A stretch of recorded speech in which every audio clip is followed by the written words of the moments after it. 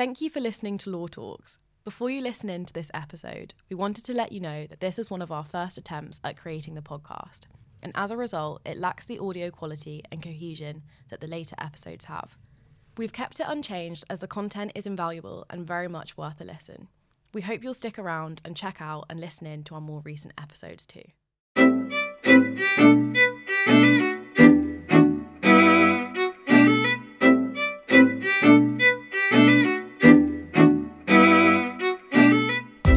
Hello and welcome to episode 5 of Law Talks. Today we're joined by Justice Katz. Join me as we discuss the path from criminal barrister to High Court judge.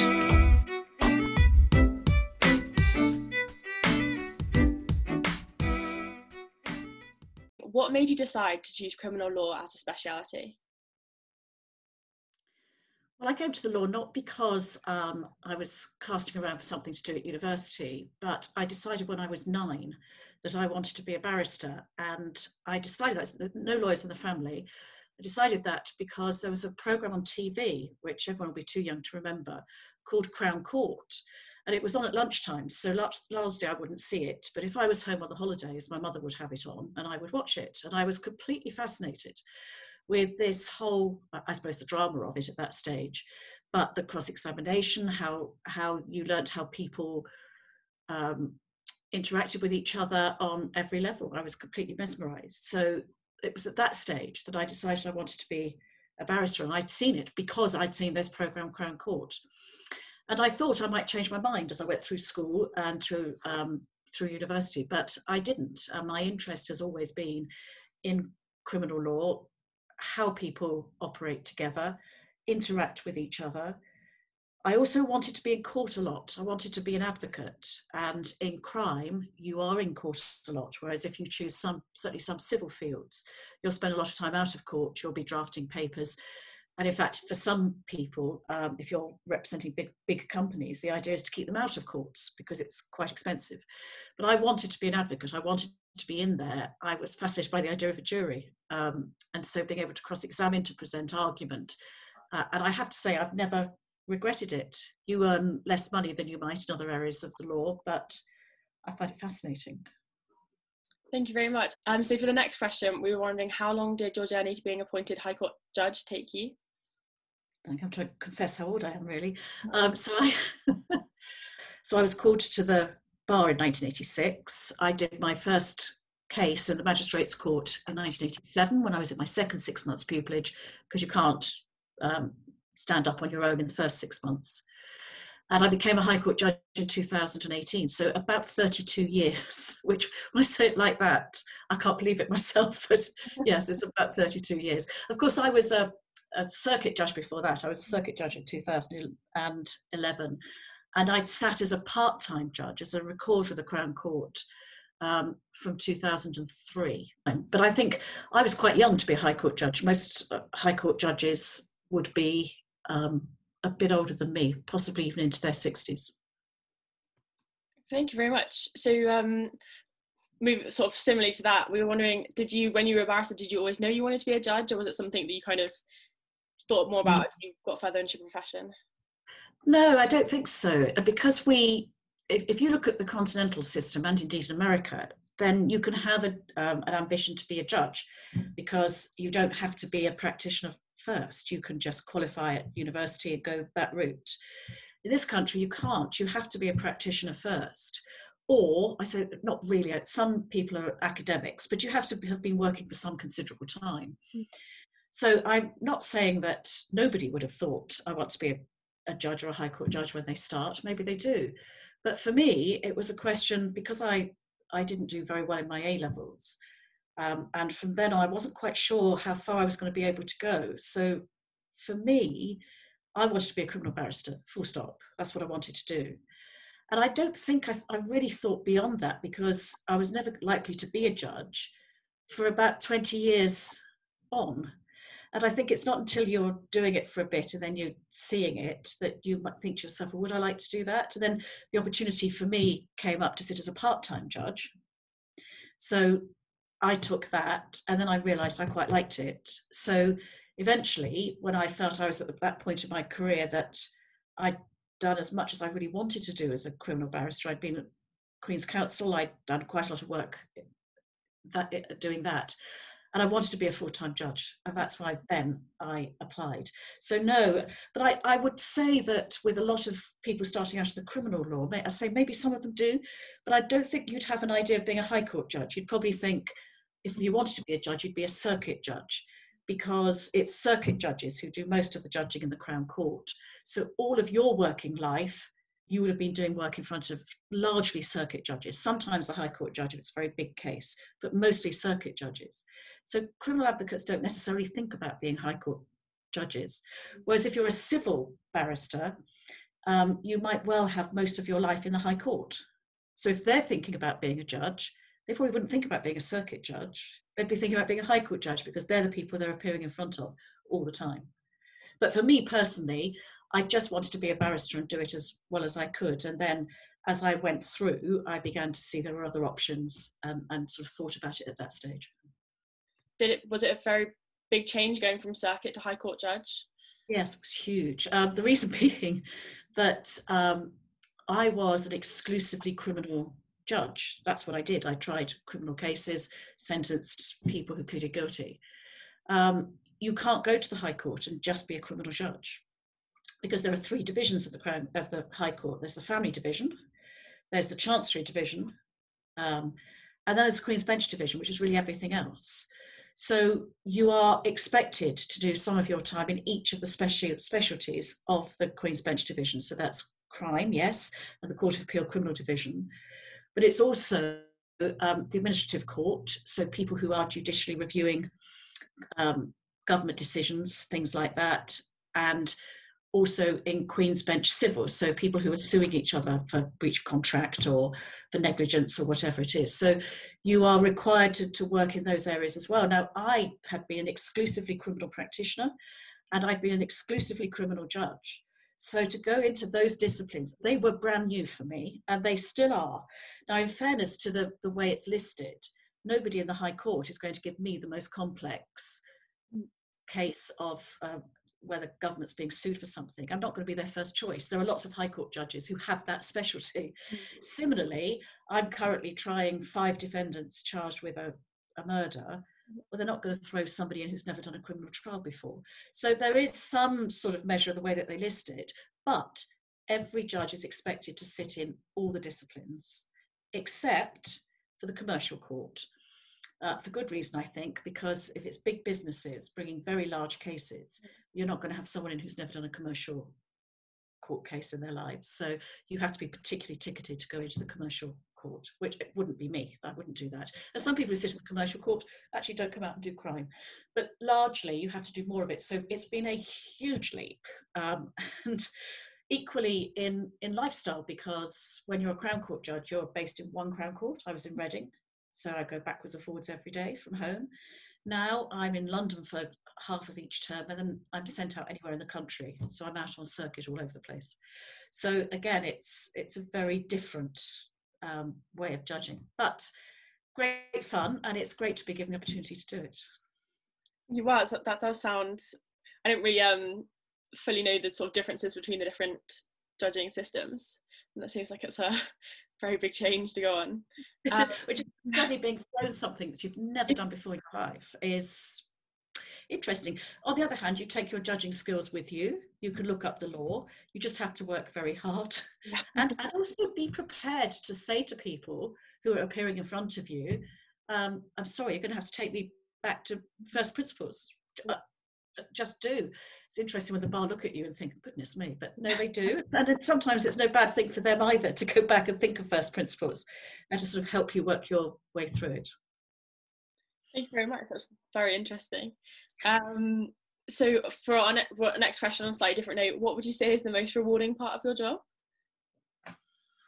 I find that really hard. Isn't it difficult when you really like doing something as to what the most rewarding part of it is? I think on all sorts of levels, actually. I like, when I'm going in and starting a trial, especially when it's a big trial, I suppose criminal trial, which is my speciality, there's always a slight sense of nervousness when a big case starts, that those sort of butterflies in your stomach as you go in And, you know, I could be trying a case, as I was in Manchester, with 9 defendants. I have 20 barristers in front of me. And just the sheer scale of that and how you're going to manage it and how it is going to unfold. I still like the drama of it. The reason I started in the first place, I really like every single criminal trial, or any trial, I suppose, is a story. It's a story unfolding, and it's the way people interact with each other. I still quite find sort of fascinating. And you see people living very different lives from your own in all these sorts of things. I like, I'm there to ensure that people have a fair trial. And so I'm sitting there and I'm balancing everything, but also making sure witnesses are not bullied. They have their chance to give their account. And there can be witnesses of all sorts, children, people with vulnerabilities, you know, and many witnesses who are just not as clever as lots of people. Yeah. So giving them a fair chance to say what they actually want to say. And actually, I really do. I mean, I'm getting to the end of my 5-defendant trial, and I have to sum up. So I'm now having to draw the whole case together so that I can help the jury in their deliberations. They've heard all the evidence, but I've got to direct them on the legal directions, which are quite complex in this case, and then the evidence, and then kind of pull it all so that when they retire, I've given them as much help as possible for them to apply the legal principles to the facts as they find them to be. And that's quite a challenge. But it's interesting, and that's why. And I think the other thing, and it's what do I find most rewarding, it's lots of things, is that you're moving from case to case to case to case, and they're quite self-contained. So if you're having a nightmare of a case and you don't enjoy it, whether you're as a practitioner or as a judge, you're going to move on. It's going to end. You're going to do something, you know, the next one will start. And that, I think, is also quite good too, that gives you a chance to, it's quite compartmentalized in that way. I loved it not every day, obviously, but I've loved it. Thank you very much. That's such a nice idea as well, that the part that you were so looking forward to from when you were 9 years old has actually been fulfilled and is continuing to. Yes. This is probably particularly topical at the moment, but a lot of people are wondering, is it difficult to switch off outside of the office, or at the moment when not online, and take time off? Yeah, it is. But it's always going to be, partially because it's not just a 9-to-5 job. So if you think about it as being a practitioner, the case will come to you. You've got to prepare it. You're likely to be preparing it while you're also in court doing another case. You're having to go to see clients in prison, or if you're prosecuting, obviously the prosecution authorities. And during the trial itself, you're having to prepare, because the court day will finish at 4:30. You've got to get home, and then there'll be witnesses for tomorrow. So you can't just stand up and ask, you've got to prepare for it. So, you know, I'm not saying you're working every single evening, but you're working most evenings, or part of most evenings. And certainly as I became more senior at the bar, I was working a lot of weekends. It's unusual for me not to work on a Sunday. Even now, I simply don't have time to do everything within because as I say, if you're in court, in a civil case, you've got to write a judgment afterwards, or you've got to be thinking about it if you're going to be doing a judgment on the hoof, which for more simple cases you can be. And the same as now, through this case, I have been preparing it as we go through. But I've also taken on an additional responsibility this year, because I've become what they call a presider of a circuit. So for the purposes of courts, the country is split administratively. So each circuit is run administratively separately, with the senior presiding judge, who's a Lady Justice of Appeal, looking over the whole. And High Court judges become presiding, or can become a presiding judge of a circuit. So I'm on the Western Circuit now, so everywhere from Portsmouth, Winchester down to Truro, Gloucester at the top, Bristol, that sort of area. And so I'm with a fellow High Court judge overseeing the smooth running of that circuit. So anything that there could be, you know, problems with the performance of a court, how quickly they're getting their cases through, any issues with the judges, just everything. So I'm on top of my court work. I've also got a lot of meetings because I'm meeting with people all the time. But of course, at the moment, mostly as we are now, over this kind of platform. So that's an additional workload, which I'm happy to fit in around my court workload, which means it's very busy. Weekends are very busy. Morning meetings, evening meetings, it just seems to go on at the moment. So, but I think, you know, rolling that back to someone who's just starting out, yes, I would expect you can be a lawyer and be employed, I think, and just have a 9-to-5 job. But a job like this, where you're going into court each day, involves you having to say something each day, and you're going to want to be prepared. You're not going to have to sit up all night, rarely, occasionally, but rarely. But you are going to have to prepare, and therefore your downtime's difficult. What I do try to do is to have one day a week, like Saturday, where I'm not working. Sometimes I have to, but I'm not. And I'm also rigid about taking holidays. You really have to take time off, otherwise you just would fall over, and that's not good for anybody. So, you know, I think just try to build a holiday or something in, even if it's a long weekend every 3 months, something that just keeps you a bit sane is really important. Seems like it's a very big balancing act, sort of like self-management and Yes. And just from what you were saying, I was wondering, talking about the meetings, did you find that transitioning from barrister to judge became a lot more social, and you've seen people, because quite a lot of people who we've interviewed who are barristers say it's quite fairly like lonely work sometimes? I think the reverse is true, because when you're a barrister, you're travelling. Yes, it's lonely work to the extent that you're responsible for your case, if you like, but you are meeting other people. So whenever you get to a court, not in this world where we're talking remotely, but you know, you'd walk into a robing room at any court, you'd probably see someone there that you hadn't seen for ages because they're there on a different case. And so you would have a chance to sit down and have a cup of coffee and a real chat. Or certainly being a member of Chambers, I know that's different now because people can work remotely, but Chambers used to be, you could go in and there'd be somebody around who you could ask their view if there was a legal problem that was worrying you or whatever, and have a bit of a chat.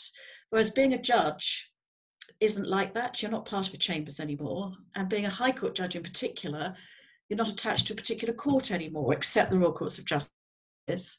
And then because all the High Court judges in the Royal Courts of Justice are spending half the term in London, half the term out, you never know who's going to be in, who's going to be out at any given time. So it's not like we're all together. You know, it's your usual workplace. You will see people all the time that you know. This is very different. We're moving around the country, but we're meeting people, of course, but it is, I think, more isolating in a way. And that's one of the things people find difficult in the move from the bar to the bench, is how suddenly you really are sort of on your own. That said, you know, if you're sitting in a Crown Court, social distancing differently, there are judges' dining rooms. You know, once you're a judge, if you're a circuit judge, like at Reading, there were 7 judges there. We would all get together at lunch. We'd talk to each other. We could wander into each other's rooms in the morning and have a cup of coffee, particularly for me, as I was the senior judge there, to see that everybody was okay. Yeah. But also that you could just say, oh, I've got a real problem. I'm thinking of giving this sentence to this defendant. Do you think I'm too soft or too high? Is it about right? You know, I'm really worried about this. And we could talk to each other in that way. So it's not like you're sitting there completely on your own, but a lot of the time, because the decisions are yours. You know, the decision is as to everything, whether you allow a piece of evidence in or out, you know, what documentation you require in a case, whether people are complying with the rules, whether you're going to stop something happening or say that someone's not doing it properly or whatever, all the decisions. I think that's the first thing when I became a judge, when I was sitting as a part-time judge. You suddenly realise, gosh, I'm the one who's got to make the decision. I know it sounds ridiculous because it's obvious, isn't it? Looking at me, I'm the one who's got to make a decision about this. So you're not making submissions anymore to persuade somebody else. You have to make the decision. And your decisions, obviously, are amenable to appeal, so that if I did something and I refused to let the defence call a piece of evidence and I'd got that wrong, then quite rightly they can go to the Court of Appeal and the conviction would be quashed. So everything is subject to appeal as well. Everything, all of our decisions, there'll be somebody above potentially looking down at us. So everything has to be reasoned. Everything you say, you don't have to, if it's a very small decision, go on and on for hours, but everything we say is subject to review, and we have to reason out why we do come to the decisions that we make. Thank you. Yeah, I think I recently, on a work experience, I read one of the documents with the judges' decisions on a case, and they're so detailed, and like each point is completely explained why and how they reached it. Yeah. So, on a slightly different note, do you ever feel, particularly in the working in the criminal law speciality, that it's possible to get too attached to cases? No, I don't think I've been attached to cases. There have been cases that worry you more than others, but I don't think I've been attached to the point where I feel I would be unprofessional. But that's not to say that cases don't have an impact on you. Yeah. So sometimes I could be sitting watching some CCTV, for example, in a murder case, and you will see the person who died walking into a restaurant, walking down the street, whatever. And it's really quite strange knowing that that's possibly the last time they were alive, that something's going to happen to them and they're doing something so normal. Sometimes something like that hits you. It doesn't paralyze you. It doesn't mean you're involved in the case, but of course it hits you. I tried a case a couple of years ago where a mother had drowned her 3-year-old daughter in the bath. And this little girl was beautiful. It was just, tragic on every level. There was a case I tried when I was a circuit judge at Reading, where ultimately, I may come on to talk about it a little later, a chap fell out of a window in a 3rd floor window and was killed. And I used to go past that building every day on the way to work, and there wasn't a day I went past I didn't think of that chap. So yes, there are things that impact on you and you think, gosh, this is horrid and awful, and the rest of it, but I don't think it's made me emotionally attached to the case. I'm still able to stand back and to think about it in that sort of legal way, but I don't think I'd be human if something impacts you. It was interesting, Heather Hallett, who was the Lady Justice Hallett, was the Vice President of the Court of Appeal Criminal Division, and she, when she was a High Court judge, tried it was a 7/7 bombings inquest.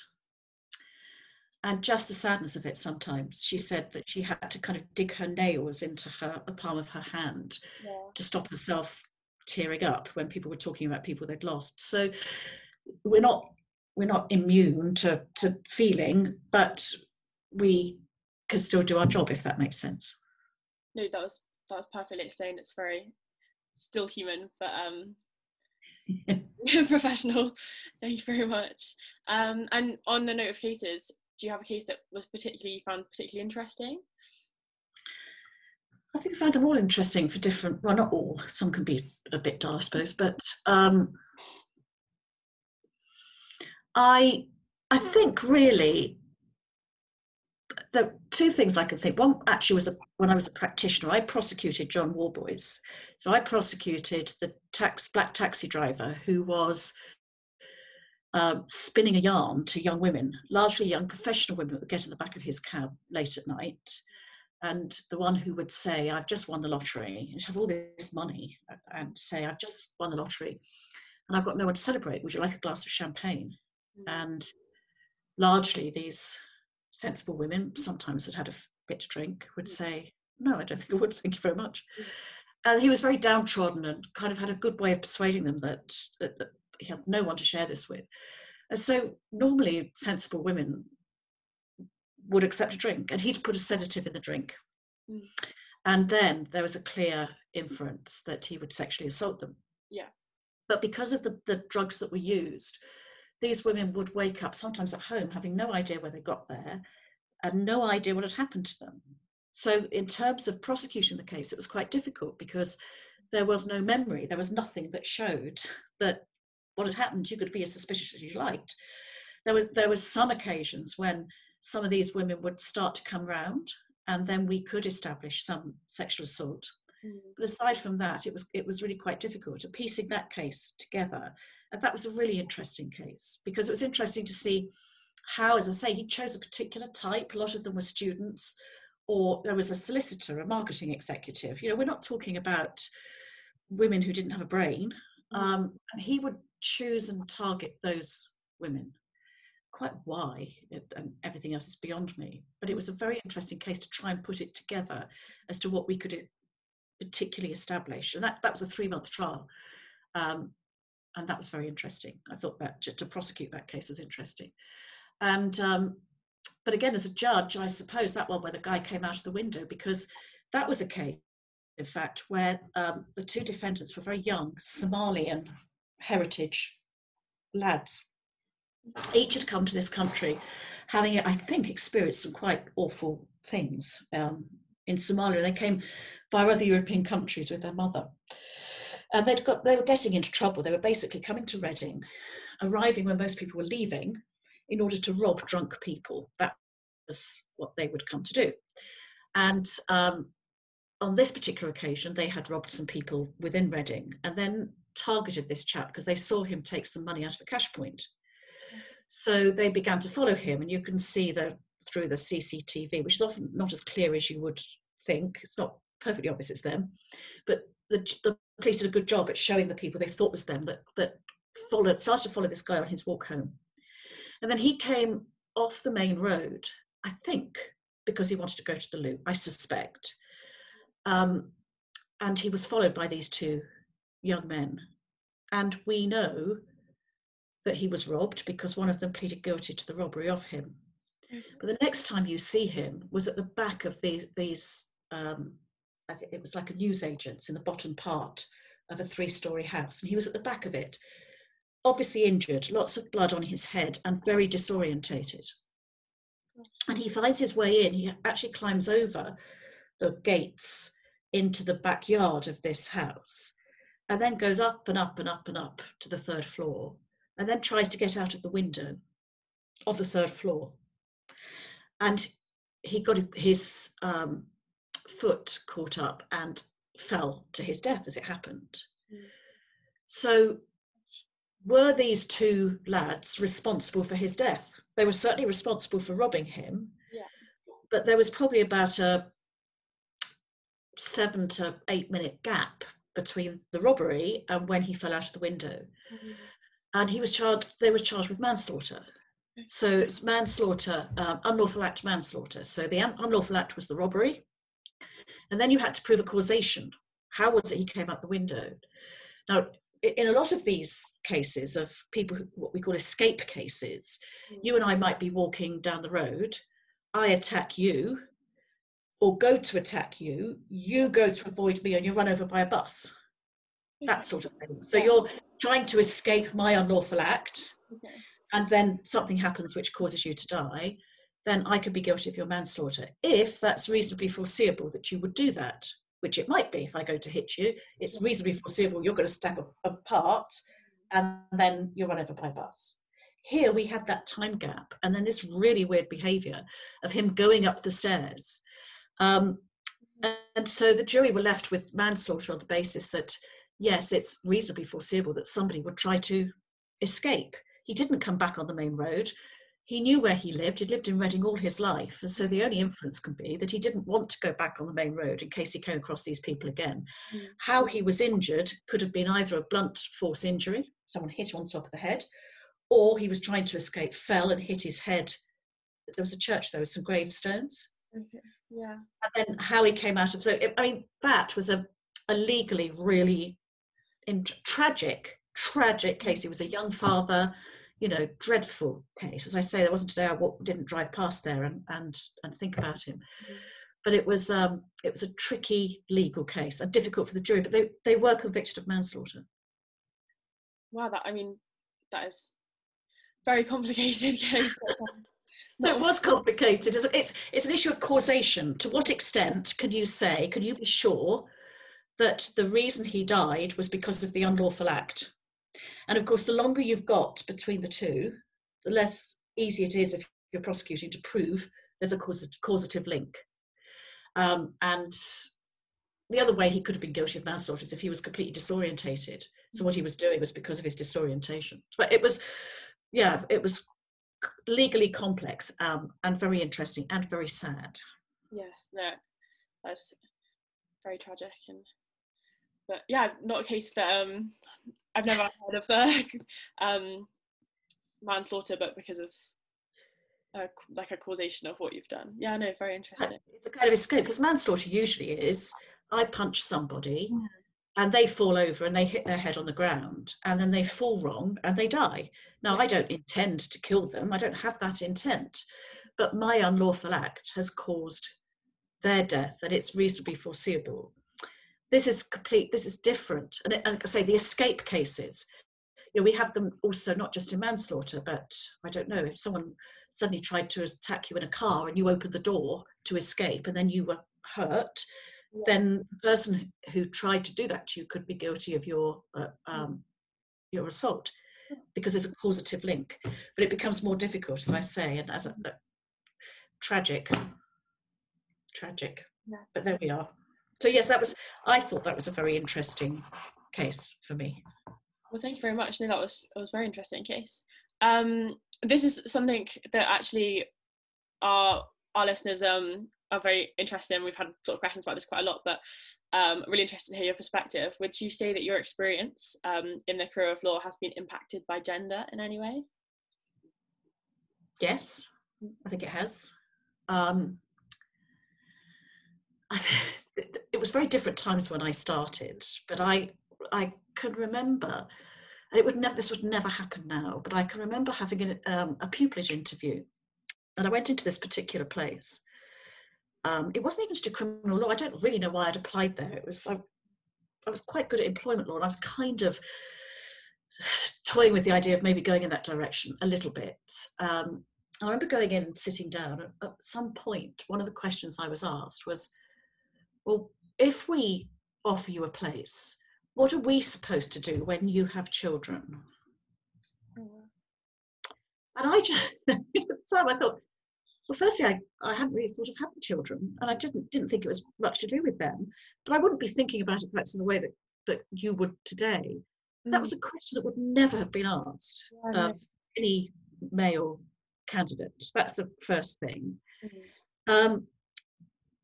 I can also think that when I first started, so I was in pupillage, and there were two of us. We became very good friends. So there was a chap and myself. And what would happen is that you don't get work in your own name first of all, because no one knows who you are. Yeah. So you tend to do what they call returns of somebody else. So somebody's got two cases that have been fixed at the same time, and they can't do both. So you do a return. That's how things start to work. And if there was a return, he would always get it first. Always. It wouldn't matter what it was, it would go to him.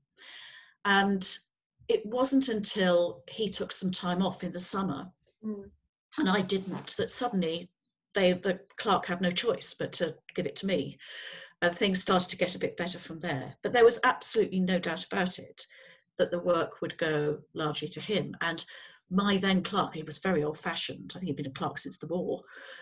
He really felt, I think he'd opposed anyone becoming a tenant in chambers that was female. And I was the fourth woman in those chambers. So yes, I think at that stage. But fortunately, some people in chambers were more enlightened and things began to work out. But I think also then in the type of work you would get. So there was a real thought, and again, I think this is changing a bit. There was a real thought that anything that required a bit of blood, guts and guns had to go to a man. Okay. Anything that was almost quasi-family work, that is child sexual abuse, for example, would go to a woman. And I used to find it extraordinary that I would be instructed to cross-examine children when I'd never had any. Yeah. And my male colleagues who did have children would never be sent that sort of work, so who might know how to talk to children. So there was definitely a kind of push. And if you wanted, when I say I enjoyed that sort of work, it is horrible, but I did enjoy working with vulnerable people.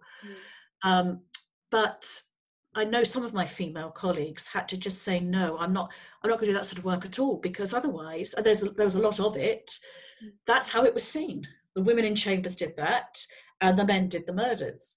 And when finally I started to get a few murder cases, and then when I was a Queen's Counsel, got murder cases defending, I used to say to my male colleagues, well, now I know why you've kept it under wraps. It's a doddle. There's no victim to cross-examine. You're not having to cross-examine a 7-year-old child or 6 7-year-old children or whatever it is, which is much harder than your average murder case, to be honest with you.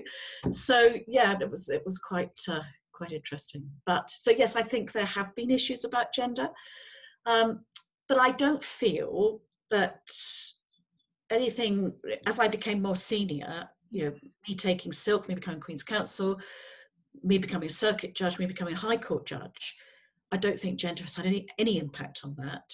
And I don't think it has any impact once you're a judge on the cases you try. You just try the cases that come into your list that day, the way that the listing works within a court. So as I've gone through, I think less so. 2 stories I tell, because I gave a talk, it was 100 years of women in the law 2 years ago. And I was up in Manchester, and I'd been invited to an event because I was sitting at Manchester Crown Court, and I gave a little talk.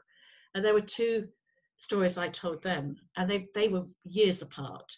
When I was first a pupil, when I said we used to get returns, I was sent to a magistrate's court to deal with a case that was going to be sent to the Crown Court. So it was just a procedural case. And I went through it, and it was a social security fraud, benefit fraud.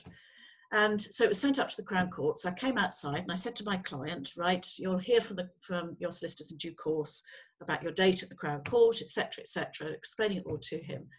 And I never forget him saying, so when I go to the Crown Court, he said, will I get John Smith, the barrister he thought he was going to get, but he didn't, he got me. Will I get John Smith, or will he send his secretary again? I would never forget. It's what he said to me. I think you're labouring under a misapprehension, whatever his name is, and I had to kind of explain it. In fairness, he asked for me to represent him at the Crown Court. And then much, much later, and actually I think worse, was when I was in, as a High Court judge, I was on circuit, I won't say where, and the High Sheriff had invited myself and a colleague, so 2 High Court judges sitting, to go and see a concert. It was very nice. It was at his expense, So we walked to the theatre, which we could get to for the court. And this High Sheriff had not met either of us before, came downstairs, spoke to my male colleague, and said, pleased to meet you, and turned to me and said, and you must be his clerk. Oh, gosh. And that couldn't have been, 3 years ago? Now, my colleague was mortified. My colleague nearly fell over. No, this is Mr. Justice Kurtz. It's exactly not right. But it goes to show you that sometimes the way that you can be seen. If I'd been wearing my red and white fur robes and wig or whatever, wouldn't have thought about it. And this guy had 3 daughters, all of whom were doing well at university. It's crazy. There we go. So that's kind of societal attitudes about the way they look at you. But yes, I think my career has been impacted by gender. I don't think it's, I think you just have to get on with it. It's like everything else, isn't it? You just have to say, well, I'm entitled to be here. That's your problem, not mine. And just kind of get on with it. But I think it's different now from the way it was all those years ago. And I think there are more women coming to the bar. The real difficulty we've got is women staying at the bar, because you're self-employed. It can be very difficult once you start a family and juggling all those things. But we're at least getting people coming through, and I'm glad to say attitudes have changed. Thank you. That's good to hear. And then for a final question, what's one thing you would recommend for a student wanting to follow your career path? I think one thing's really hard. So I'm going to say a few. I think you won't be surprised to hear me say this because you've heard me speak before. Believe in yourself. Don't write yourself off before you start. It's very easy in a world where people think they have to be perfect to think that I'm not going to be able to get into this, or I'm not going to be able to do this, or I'm going to be looked down on, or whatever it is. Just believe in yourself. Stick at it, because you have to have a degree of resilience. Going into the independent bar, just getting into it can be difficult these days. And just stick at it. And once you're there, it's a question of hard work and preparation, just making sure that you're doing your best on any individual day. You don't have to be perfect. You should, when you first start, aim to be broadly competent, but things will change and you'll get better as you go on. And I think that one of the things that girls and women can be very, can affect them more is in terms of self-criticism. And I remember one piece of advice that was given to me by a Queen's Counsel when I was quite young, because you will do things wrong. You will go into court and ask a question that turns out to be the stupidest question, because you'll think, oh, I've made matters worse. But one of the things that he said to me is, yes, self-criticism's all very well, so long as it's constructive and not destructive. Learn from what you've done and where it went wrong, because we all learn from our mistakes and we're going to make them, all of us. But don't destroy yourself. That idea when you go to bed of thinking, oh my God, I could kick myself that I've done that. Yeah, all right, have that emotion and then bin it. Yeah. And just think, okay, well, I've learned something from that, I'm not going to do that again. So it's that kind of self-belief. You need a degree of resilience. It's not going to be easy all the time. But with hard work and preparation, yeah, sometimes a bit of luck, of course. Yeah. That's always welcome. It'll be amazing. It's just, I feel so lucky. I look at other people who've had jobs, in offices that they hate. People go to work and they hate it. And you can't live for 2 weeks holiday a year. And I've just not felt that way. And so I feel I've been truly blessed. So that's all, what I would say mostly. Just believe in you, because there's absolutely no reason why you can't do it. Absolutely none. Thank you very much. That's some very amazing inspirational advice. I'm sure you guys will really appreciate that.